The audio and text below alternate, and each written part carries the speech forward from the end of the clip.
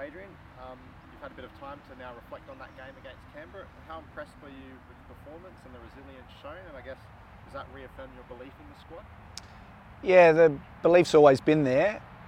The result was really pleasing. The resilience shown was on display and was great.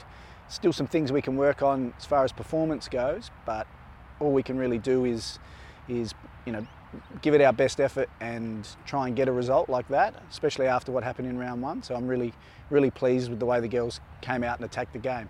Yeah, and I guess you mentioned that. How important was getting those 3 points, just so it doesn't kind of linger on and it's round 5 or round 6 and you're searching for that first win still? It must be really pleasing just to get those 3 points on the board early. Yeah, it's really important. We've only got 12 games to go. It sounds crazy, we've only just started, but got to pick up points early and consistently and try and build some momentum in this competition.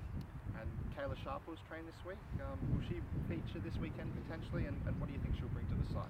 She's a chance to feature this week. We're not 100% sure yet whether she'll be included or not, but she's a really good player, great person, works really hard. Is here for the team, but also to get better personally. So she's a wonderful acquisition, and I'm really looking forward to see what she can do in the red.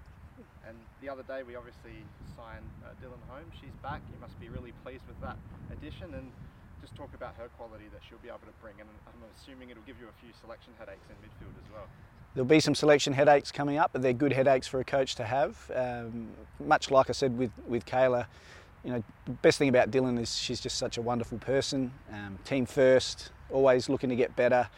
She's got obviously some leadership qualities and some experiences she's had in the last sort of 12 months that will hold her in good stead, and we're rapt to have her back and just have her part of the group and be in and around the squad.